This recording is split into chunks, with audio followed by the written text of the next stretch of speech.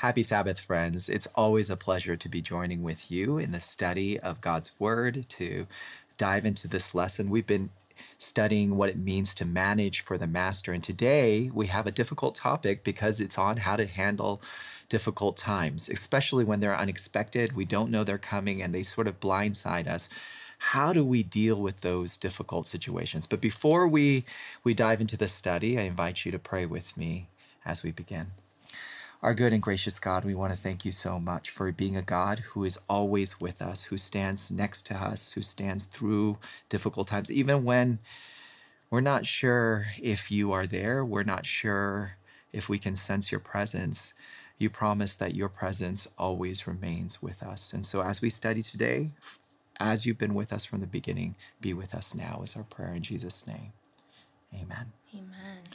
Today we have Kelly Lynn with us. Kelly is not a new person to our study. She's been with us several times. It's always great to have her with us. Kelly, welcome. Thank you. Thank you so much for having me. Kelly is she's an elder for our young adult ministry. She's also a ministerial intern for our young adult ministry. And she always has such amazing insights to share with us. Thank you. I'm honored to be here. Yeah, we're honored to have you as a part of our team. Yeah, so Kelly, we're talking about difficult times, and I was thinking as I was studying the lesson, how sometimes what makes things even more challenging than just having difficult times is when they're unexpected, when they sort of blindside us.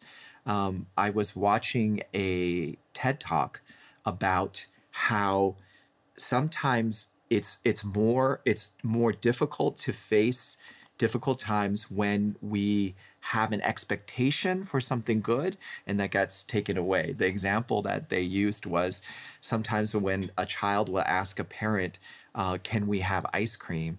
And the response is maybe. Even though the parent may mean maybe as in there's a 50-50 chance or even like a 70-30 chance, like a 30% chance that you're going to get ice cream and 70% chance you're not.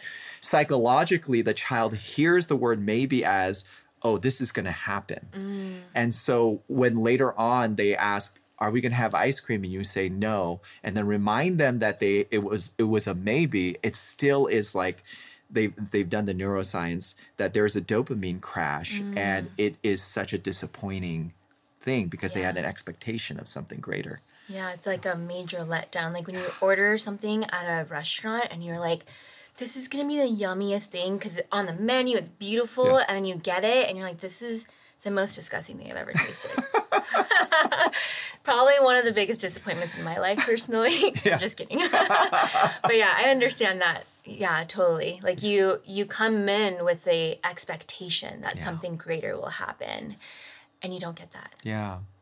And it's like when a movie or a book is overhyped to you. Someone tells you, oh, this is the most amazing book that I've ever read. And so you come with such high expectations. And even if it's an okay book, because it didn't meet those expectations, you're very disappointed by it. Yeah, absolutely. I mean, I think in my personal life, like, I've had so many times when I'm like, I'm going to plan. I'm a planner. So I'm like, I'm going to plan the next 10 years of my life. And we get to like year 2 and like everything falls apart. Or even year 6, you're like thinking you're going to make it. And you're like, I'm on year 6 of this 10-year plan and it doesn't follow through. And you're just so disappointed. Yeah. I mean, it's probably just taught me to stop planning that far ahead. So now I just go, what am I going to eat today? That's probably the furthest I go. I mean, it's good to be I'm a planner myself, but that is the downside, right? Yeah. Like when you set up plans, I have one of my daughters who's very much a planner and she gets very excited about things. But when it doesn't work out the way that she expected, it is a major, like you said, a major letdown. And there's a crash and disappointment. And she's had to learn how to deal with and process and and almost learn how to be flexible dealing with those crowds. Because no matter how much we plan, there is so much unexpected that happens in this world, right? Absolutely. Yeah. So have you experienced that? You hinted that you had a time when an unexpected challenge, difficulty, or I guess a curveball to your plan happened. And is there an example that you'd like to share with us? We're gonna get like deep and vulnerable here. So definitely, I think I've shared this before also of when I was planning on doing medical school. I had planned on doing medicine. I mean, I really loved doing anything in the healthcare field. So I was a surgical tech for 6 years. And it was an awesome experience. And it really helped me see what physicians do, PAs do, nurses do on a day-to-day basis. And it was really fun. And it helped me grow this respect for what medicine does. There's a lot of imperfections, and yet we continue to strive for a level of perfection and excellence in medicine. And so I was really drawn to that. And so that's how I ended up here in Loma Linda.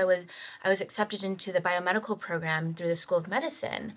And I had planned this like 10-year plan of, okay, I'm going to do biomedicine. I'm going to get into the first year's class. I'm going to do medicine for the next 8 years, training wise. And after the first year, the pandemic hit.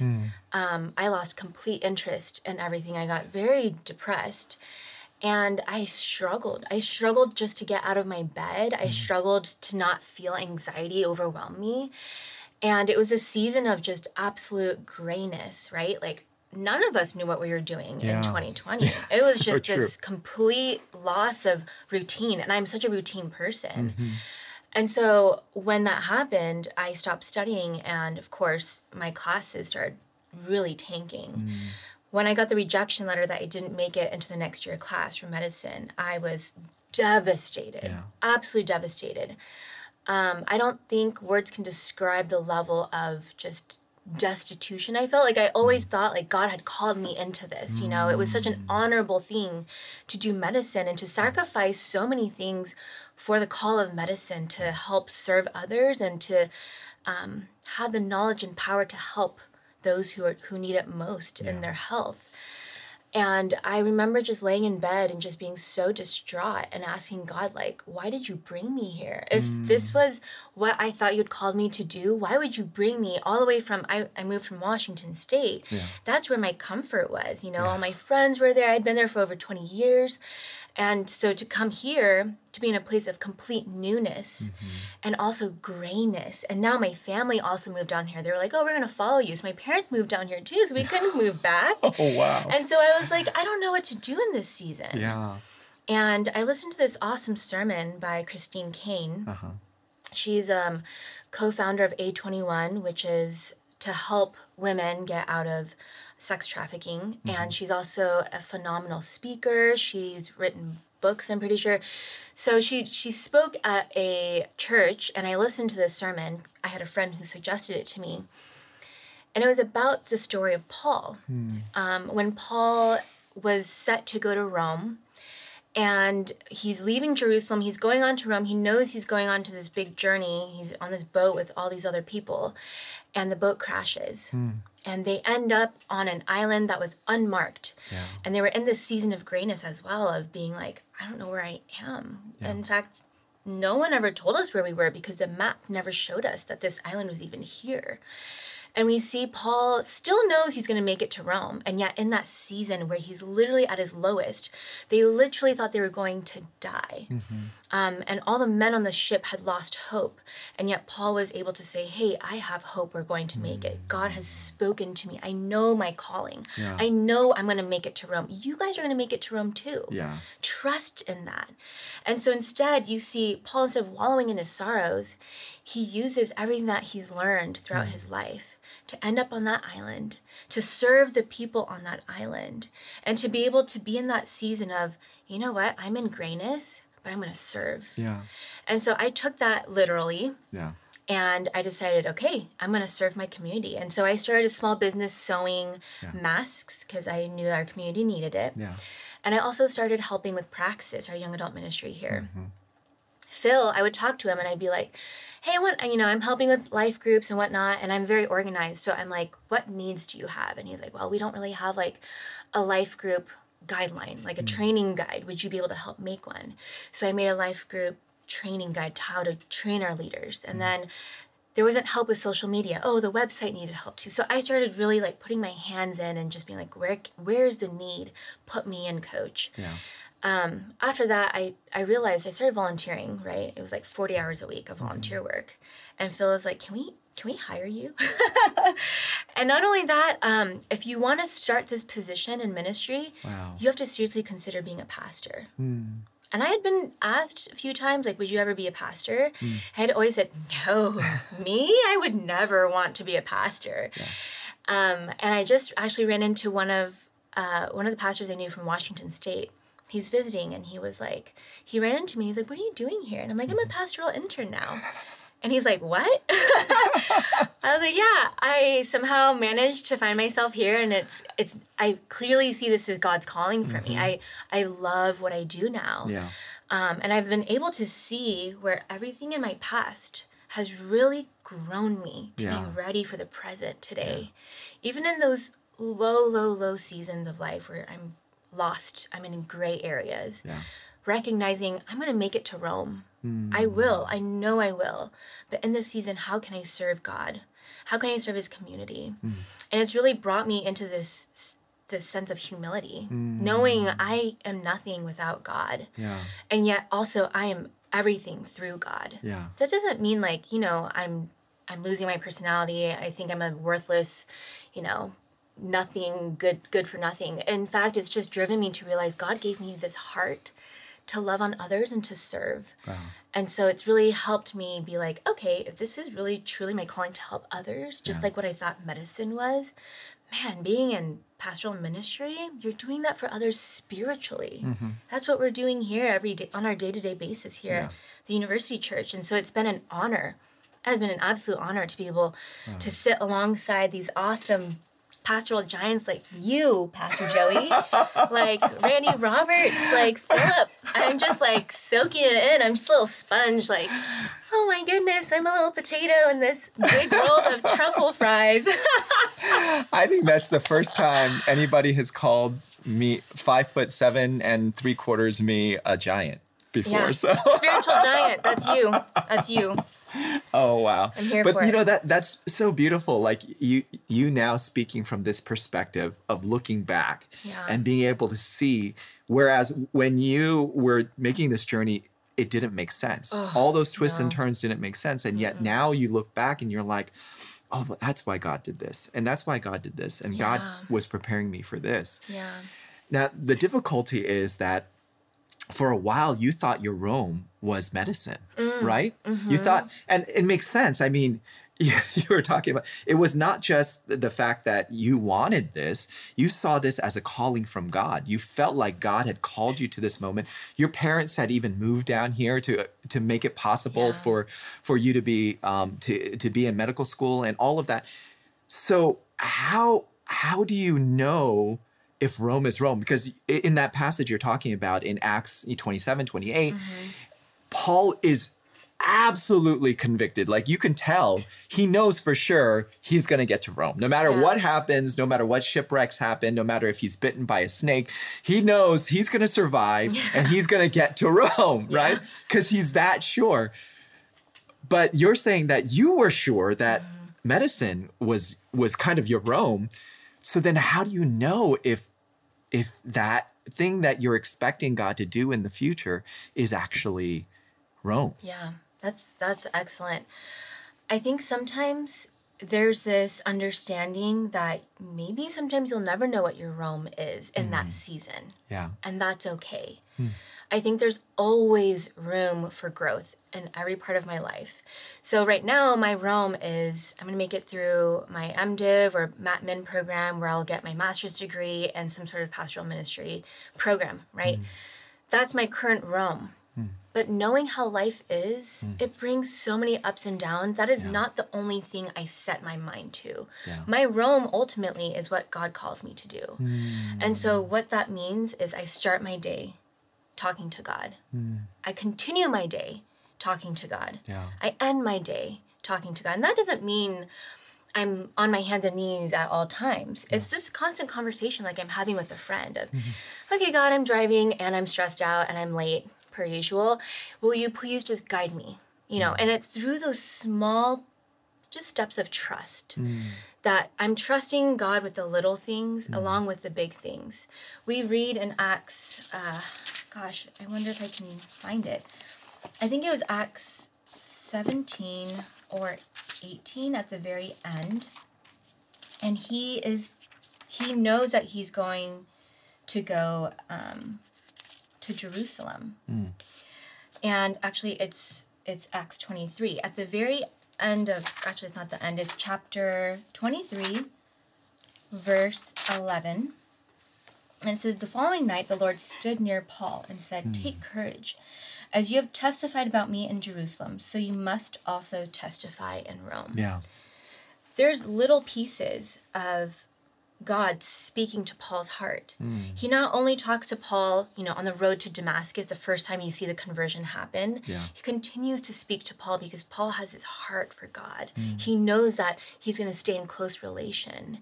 And so as we read Paul's story throughout Acts, the whole time he is seeking God. He is seeking his calling.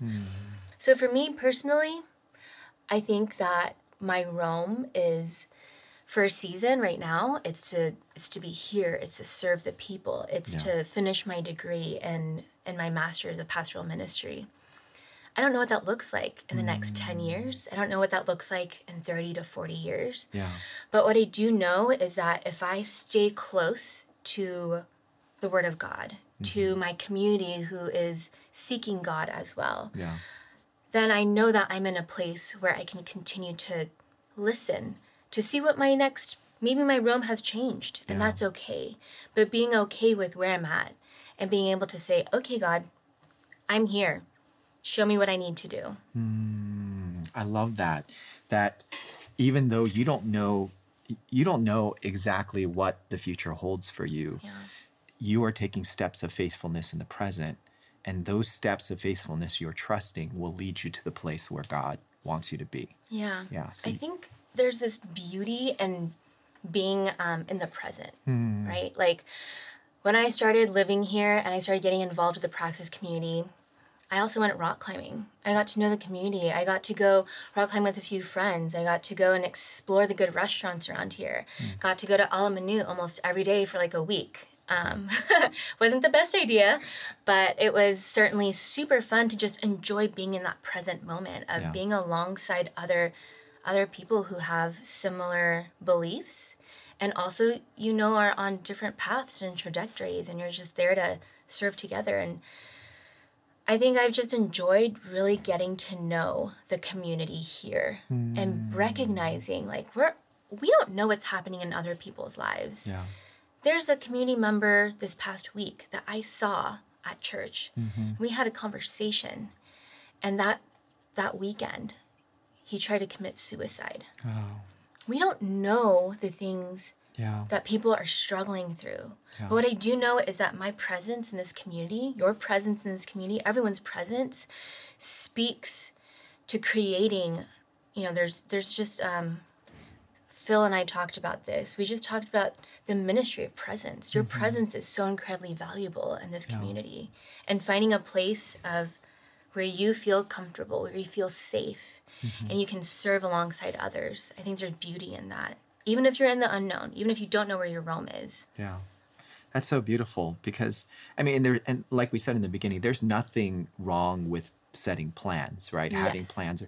But we have to also recognize there's a limitation to plans because we can't, like you were talking about, we can't foresee all the different variables, right? There's so much research and so many books coming out right now about resilience. And one of the things they're saying about resilience is that we used to believe that if we planned enough, we could control all the factors and manipulate all the factors and get to where we wanted to go. What trying to do that has taught us over and over again is that the world is impossibly complex. And there is no way to control all the factors. There's no way to micromanage everything. And so actually success comes from dealing with what is within your control right now. You know, what you're saying sort of reminds me of a Disney song. I love Disney. From Frozen 2, where Anna has no idea what she has to, I mean, Anna has no idea what she has to do because her sister has just died, and so she starts singing about doing the next right thing, I right? think you just gave me a spoiler. Oh, sorry, have you not watched that? I'm so sorry. Oh, no. Joey! That movie is so old. If you have not watched it yet, that's on fault. you. It's my fault. You're right. And you know you have kids if you've watched Frozen 2 and you know this song. Okay, I'm sorry to interrupt. I've been meaning to watch Frozen 2 for a while. I will put that on my next thing to watch. Maybe if I wait long enough, I'll forget that you said that. I haven't given away the ending, though. Okay, so. thank you. But yeah, there's this idea of doing the next right, that you don't know what is ahead of you. And you see that. We see that in Scripture over and over again. We see that in the passage that, one of the passages that we study in this lesson from Second Chronicles chapter 20 with Jehoshaphat, right? Jehoshaphat has this invading army coming in.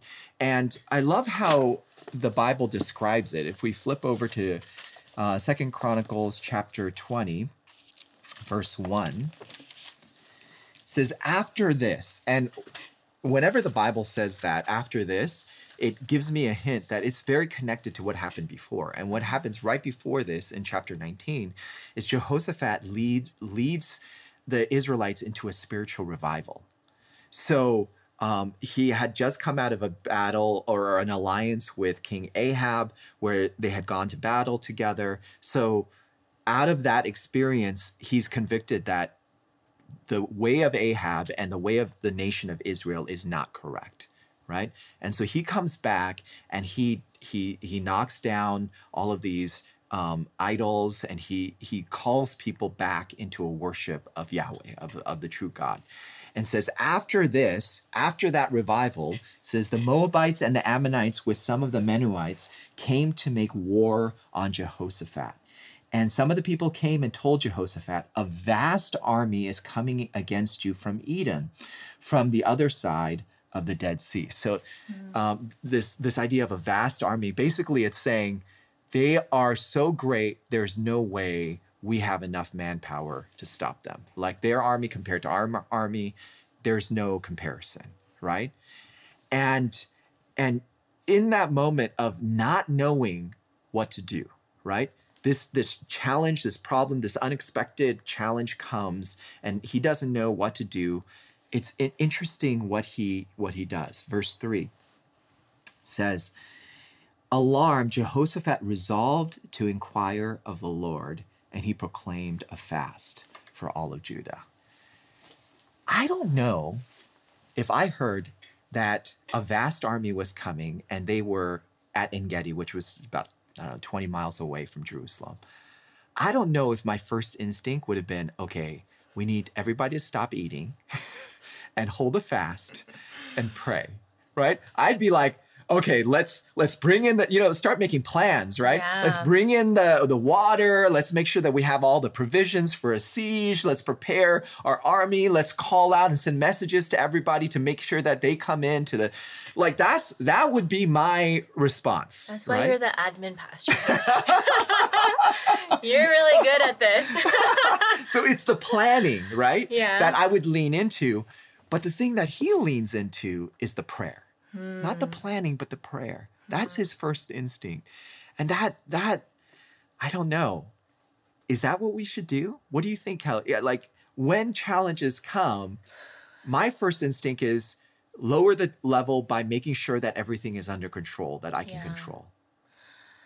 I mean, I think my first instinct is to wallow. Like just a little bit, Like I think I just need to lay in bed and just feel very depressed and sad.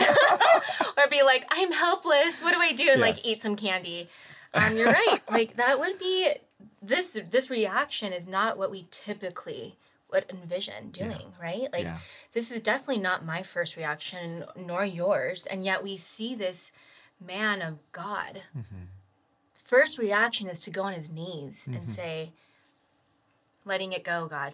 I'm trusting in you. In fact, I won't even eat because I know that you have the power to do this. Mm.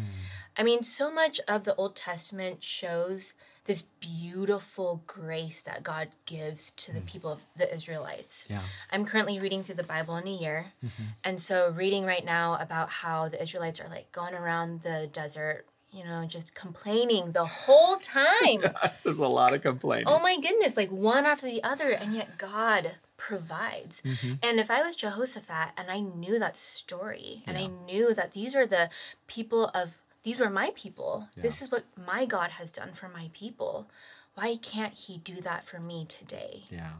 Yeah.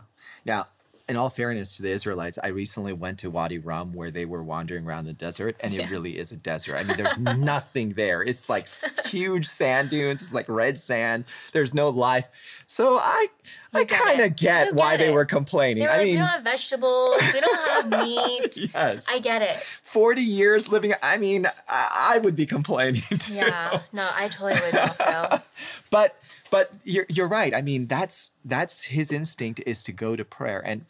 And granted, he does wallow a little bit. I mean, the prayer is a lament, right? And we know, I love what Pastor Randy has been doing in this new series that we're in, the soundtrack series, about how God is actually okay with our questions, right? Yeah. He's okay with our frustrations and anger, and he invites us into those spaces to express that. And we had a powerful moment at the end of all of our worship services where we got an opportunity to express some of our questions to God. But and he does some of that, but he also comes in with this conviction that God, you've made promises to us, and now we're going to lean into that. We're going to. I love this. This is in verse 6. So Jehoshaphat, this is a public prayer that he does at verse 5. It says, Jehoshaphat stood up in the assembly of Judah and Jerusalem at the temple of the Lord in front of the new courtyard and said, Lord, the God of our ancestors, are you not the God who is in heaven? You rule over all the kingdoms of the nations. Power and might are in your hand, and no one can withstand you. Our God, did you not drive out the inhabitants of this land before your people Israel and give it forever to the descendants of Abraham, your friend? They have lived in it and built in it a sanctuary for your name, saying, if calamity comes upon us, whether the sword of judgment or plague or famine, we will stand in your presence before this temple that bears your name, and we will cry out in our distress, and you will hear us, and you will save us. But now here are men from Ammon, and this is the wallowing a little bit, and Moab and Mount Seir, which is Edom, whose territory you wouldn't let Israel invade when they came from Egypt. He's like, you told us to leave them alone, and now they have turned away, and they are repaying us, verse 11, by coming to drive us out of the possession you gave us as an inheritance. Our God, will you not judge them? For we have no power to face this vast army that is attacking us. We do not know what to do, but I love this. Our eyes are on you. Yeah. Yeah. So he's saying, we don't know. This is a factor we did not account for. We have no control over this, but our eyes are on you. Yeah. Also, I love when he almost gives a logical logical explanation. Yeah. Like, God, you brought us out, right? You didn't drive, or you brought us out of Egypt, but you didn't drive out these inhabitants. Yeah. And so now they're here, and you hear this logical reasoning, right? Yeah. And I think sometimes there's just situations in our life where we try to make logical sense of what is happening. Like, God, you brought me to Loma Linda. Why am I here? Yeah. Why would you move my whole family out here? Yeah. If this is what you wanted in the first place, Yeah. then why didn't I succeed in what I thought I needed to succeed in? But I think these situations, because of life, these situations happen. We have our highs, we have our lows, we have successes, we have failures. But I think ultimately what these things teach us in life isn't like, oh, you're a failure, or oh, you're successful as a person. I think ultimately what it drives us to do is to push us beyond the limitations of the confines of this is what the next thing you have to do. And so it's forced me to say, okay, I'm letting go of my pride. I'm letting go of my anything that I have that I'm holding. Yeah. I'm going to let all these things go and just trust that there's a plan. My eyes are on you, God. I have no other, I can't do anything else. I don't know why you brought me here. I don't know why you would even do this. Yeah. But that's also saying, God, you did this to me. Yeah. And so I think that's also another, I mean, that's a whole different topic of like, does God cause suffering, right? Yeah. I don't believe God does. But in seasons where you're lamenting, there's almost that immediate shift of like, okay, well, this is happening because God, you caused this, right? But in actuality, this is just life. Life has these ups and downs. But ultimately, what can we do to be in those scenarios, to be in that grayness, to be in the lament, and to just keep our eyes on, fixated on what is the most important, which I ultimately think is our calling for us. It's our purpose. And for a lot of us, we're still finding that. You know, you could be 80 years old and still looking for your purpose in life. That's all I have. No, I think that's very true. I mean, I think, and our purposes sort of shift. The specifics of our purpose shifts over time as well, right? Like, especially when it comes to major life transitions, like going from a student to becoming a working. It's sort of your focus shifts a little bit. When you get married, you have kids. When your kids leave your house, when you retire, all of those major life transitions come with a shift in our vocation in general remains the same. We've talked about how our vocation always centers around loving God and loving others, right? But the specifics of how we do that does shift and so at times it can feel like a loss in trying to figure out what that is. But I love what you're saying about how you frame this, like these challenges as an opportunity to trust and to let go. Use that phrase, to let go of these things that we thought we needed to depend on in order to navigate difficult times. And yet, a lot of times when challenges come, instead of letting go, we grab on even tighter, right? Oh, like, yeah. I'm reminded of another video that I saw of people who were bungee jumping, and it's just kind of a comedic video, but this person, they're like on the edge of the bungee jump, and I think there's almost like a conveyor belt that sort of pushes them over the edge, which I think would be a terrible way of doing bungee, because I want the control of jumping off myself. I don't want some conveyor belt to push me off, right? But it pushes this guy off, and he's so scared, like he's scrambling. You see him like, and then finally grabs on with one hand on the side. And then the guy that's like helping him comes over, and he's trying to pry off his fingers, right? Oh my goodness. And the anxiety in me is building watching this. But you know, I get his feeling. Like when you feel like you don't have control, the instinct is to hold on tighter. And the guy is just saying, let go. Yeah. Let go so that you can fall and trust that the bungee line is actually going to catch you, right? And yet that's exactly what I find is like when we face financial difficulties, our first instinct is to lean in and hold on tighter to the finances that we have, right? That's something that the lesson talks about. When we face relational difficulties, we hold on even tighter. And that actually often causes more challenges because those things were not meant to ultimately give us security. I mean, that's the message of the Bible, is that we can't serve two masters. There's only one place that security comes from, and that's God. And it seems like that's the message of that Jehoshaphat learned, was that during these times of insecurity, he didn't lean into holding on to those little things that would never be able to provide him security anyway. His army wasn't going to defeat their army head to head, right? Instead, he held on to the one source of his ultimate security, which was God. You know? Whew, that's so good. It reminds me a lot of our young adult ministry you know, when you're a young adult in modern times today, it's like you don't know what your purpose is. You don't know what your career is going to be. You don't know who you're going to marry. You don't know who your friends are. You don't know who you are. Yeah. And so there's this constant pressure, whether it's from family, from friends, from society, of performing in a certain way, of looking a certain way, of being a certain way. Yeah. And I think for a lot of us, we want to just hold tightly to those things. I want to hold tightly to this relationship because I think it's going to work.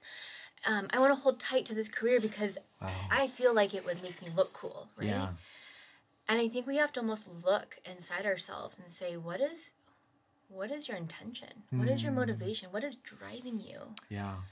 And it makes me it just reminds me of like so many, even in my personal life, of relationships that I thought were going to work out. And so I am trying everything I can to make things work. And yet it feels like the tighter I hold on to, the bigger that mountain grows. And yet when I let it go and I find myself just doing my thing, doing what God has called me to do, man, life is so much easier. Oh, wow. Like, it's just things are just so much easier to go along. Oh, and I meet someone else. Oh, and this relationship's going by so much better and smoother, and life is just so much easier with this person. And I think sometimes the hardest thing to do is letting go. Yeah.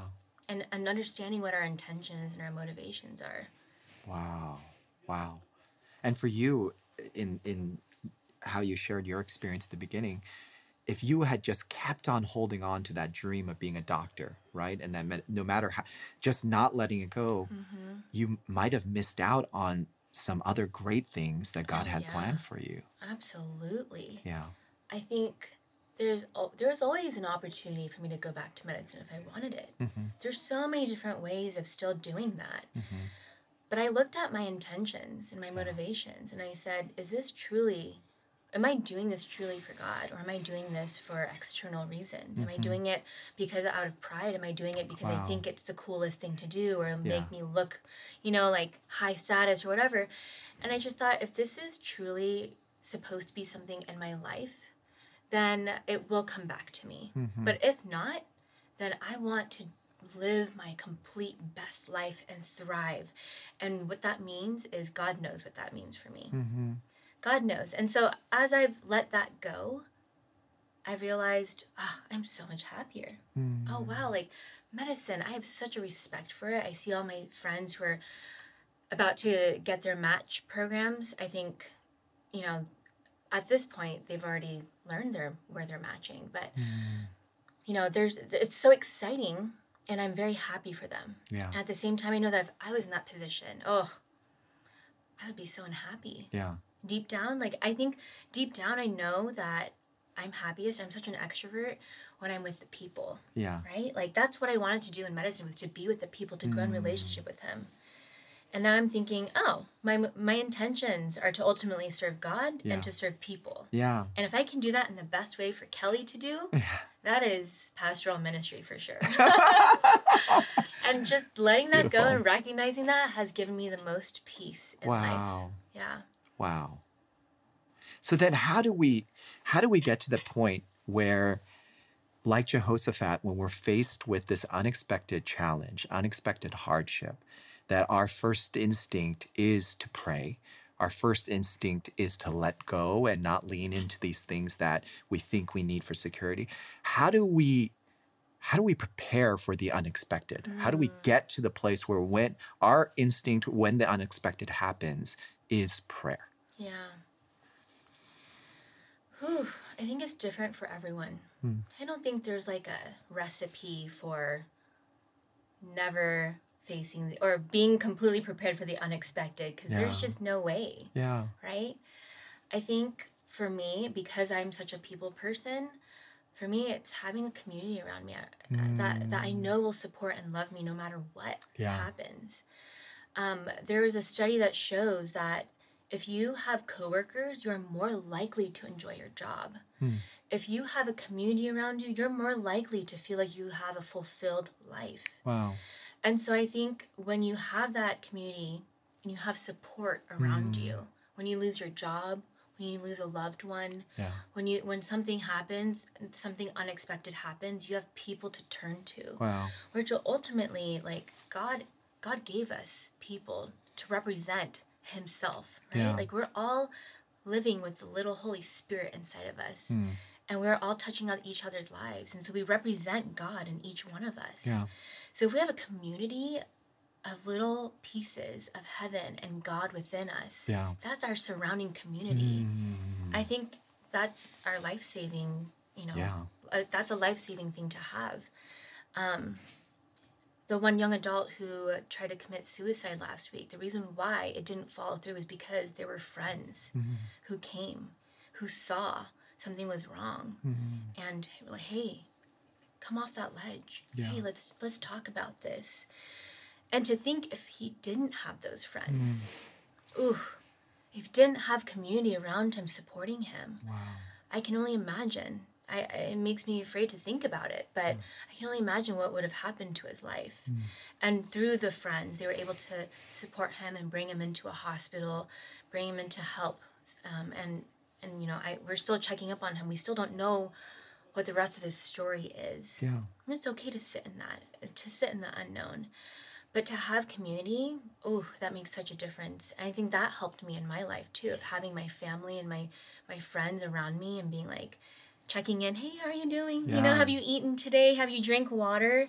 I think that's, for me, first and foremost, is finding a community that you know you will feel safe, that you know if you have any questions, that they're just there to listen, not to preach at you, but just to listen. Yeah. And also just to create a routine around how can I rest in God. I think so often... Yeah. And I am such a terrible example of this, but so often I'll more likely make myself busy and be like, oh, well, I'm doing this for ministry. Yeah. But instead I forget to rest in God, right? Like you see stories of Jesus, who is God in the flesh. Yeah. And he still withdrew from the crowd and spent time with God. Yeah. He always made that part of his routine. Yeah. And so I think it's important to find community and also to find time in your day as a routine to rest in God's word, to rest in God's presence. Wow. That is so powerful, what you're sharing. First of all, like with the community, what you're talking about, throughout Scripture, you see this emphasis of community. We were never meant to follow God alone. We were always created. I mean, Adam from the very beginning recognized that there was something missing. I mean, the first person who had ever lived, who had never met another person in his life, and yet he realized something else was missing, which I think I take as, you know, that people talk about us having a God-shaped hole in our hearts. And I think that's true. But it does seem like God also created us with a people-shaped hole in our lives as well. Ooh, that's good. Yeah, that only other people, that God himself will not fill. He's saying that just me and you is not enough. You were made in community. And so the body of Christ, all of those things are emphasized over and over again. So there's such power in leaning into community, which as an introvert, that's a little bit harder for me. I devalue that a little bit. Sometimes. Come on, Joey, I believe in you. That's how I need to learn from extroverts like you. No, but really, as an introvert, sometimes I don't see it as being as important. I don't invest time and energy into it. But when you don't invest time and energy into community, especially in good times, you don't have those people during hard times that inevitably will come for all of us. Yeah. So actually taking time to do that, I think that's beautiful. And then what you said about routine is also so powerful. This this idea that we set ourselves up for success in difficult times if during good times we are habitually practicing resting in God. Like, what does that look like to let go and rest in God on a daily basis, right? Taking moments out of our day to pray, to read scripture. I think that's something that you've talked about. Martin Luther is famous for saying, when they asked him, how can he, being so busy, how could he spend 3 hours a day in prayer? And he says, I'm so busy that I can't afford not to. Right? This idea that is the engine that drives the rest of his life. Yeah. Now, I'm not saying that all of you have to spend 3 hours every day in prayer. Sure? Maybe some of us do, but it's a recognition, just like with Jehoshaphat. His first instinct was not, there's so much to do to prepare for this invading army. He said the most important thing that we need to do right now at the start is to lean in to prayer. So that becomes habitual instinct. That's so powerful. Yeah. And if your life is busy, and let's say something happens, the unexpected happens, all of a sudden, poof, it's not busy anymore. Yeah. How does someone deal with that? You know, how do you sit in the discomfort of having nothing to do now? Usually that's what happens when we have the unexpected. We have a loss. We have something that happens that paralyzes us and we're forced to stop. But adding in that component of, well, I've been resting in God this whole time. Yeah. I've been resting in his promises, and I know there's a chance for me to prepare myself for whatever might happen, and there's only so much we can do, but if I can rest each day, I think I would be okay. Yeah. And recognize, and I also loved what you said about community, because it reminds me the Holy Trinity is the Holy Trinity because it's the perfect community, right? Yeah. I love that. And I love that we are always seeking community here. In Loma Linda, we're always seeking it. Especially with our young adults. They're like, can we do potlucks? Can we do, there's always like, we want to do events. Yeah. And so I love this earnest seeking of community and to find your people. Because not everyone's going to be your person. And for my friends and family members who are introvert, they just find one or two people that they're like, this is my best friend. Yeah. Oh, and it's so fun to hang out, Yeah. You have the best of times together. So I think finding just one or two people even, that's your community. That's your Holy Trinity. Not to be blasphemous. But, you got like 3 close friends, you're good. I think it's John Ortberg that talks about how that was, or maybe it's G.K. Chesterton that talks about how that was the first community, right? Yeah. But even that community was, as perfect as it was not enough. So God created to expand the circle. Yeah. And one of the first commands that God gives humans is to continue to expand that circle of community, right? That Adam and Eve, just because they had each other, that wasn't enough. They continued to have children. And that was always intended to be an ever expanding circle of community. And that's just the beauty of the picture of Scripture. Do you think God is an extrovert then? He created community and he created extrovert people, so I like to think of God having both extroverted and introverted qualities. Okay, fair. He has the beauty of both. Yeah. And then also this idea of routine, of resting in God. We talked about one thing, which is Scripture and prayer. But when I think about the Sabbath is also an also big opportunity, a practice of resting. That's a regular rhythm where we say, I could be so productive during these moments, but my act of trust to God is to let go and say, God, you've got this. You can do more in 6 days than I could do with 7 on my own, right? That act of trust. Absolutely. Yeah. Tithing is another one, letting go of the hold that wealth and money has. They talk about simplifying as another practice, right? Of just, I think Marie Kondo has this her book. Minimalistic lifestyle. Although recently I read, she has another book out. Having had her 3rd child, she's let go of having to be perfect in her home. So she's also resting in God. She's letting go of her need to be perfect. That must be really hard for her, though. Yeah. We'll pray for her. But I love this idea that we can enter into daily rhythms now that will prepare us for hardship and challenges in the future, whether that is prayer, study, Sabbath, simplifying, community, to lean in these habits now so that when the challenges come, when difficulty comes, we can rest in God. Yeah. Well, Kelly, can I invite you to pray for us today and help us to rest on this Sabbath? I would love to. Heavenly Father, Lord, we thank you for the rest that you give us every week, for the Sabbath, for our community, for our friends and family. Lord, you know what is going on in our lives, whether we are in a season of grayness or a season of clarity or maybe somewhere in between. God, I pray that you rest your presence, your peace on each and every person listening to this, that you speak to their hearts, and that, Lord, we will be able to be in a season where we will continually rest in you, that we will continually expect good from you and keep our eyes on you, Heavenly Father.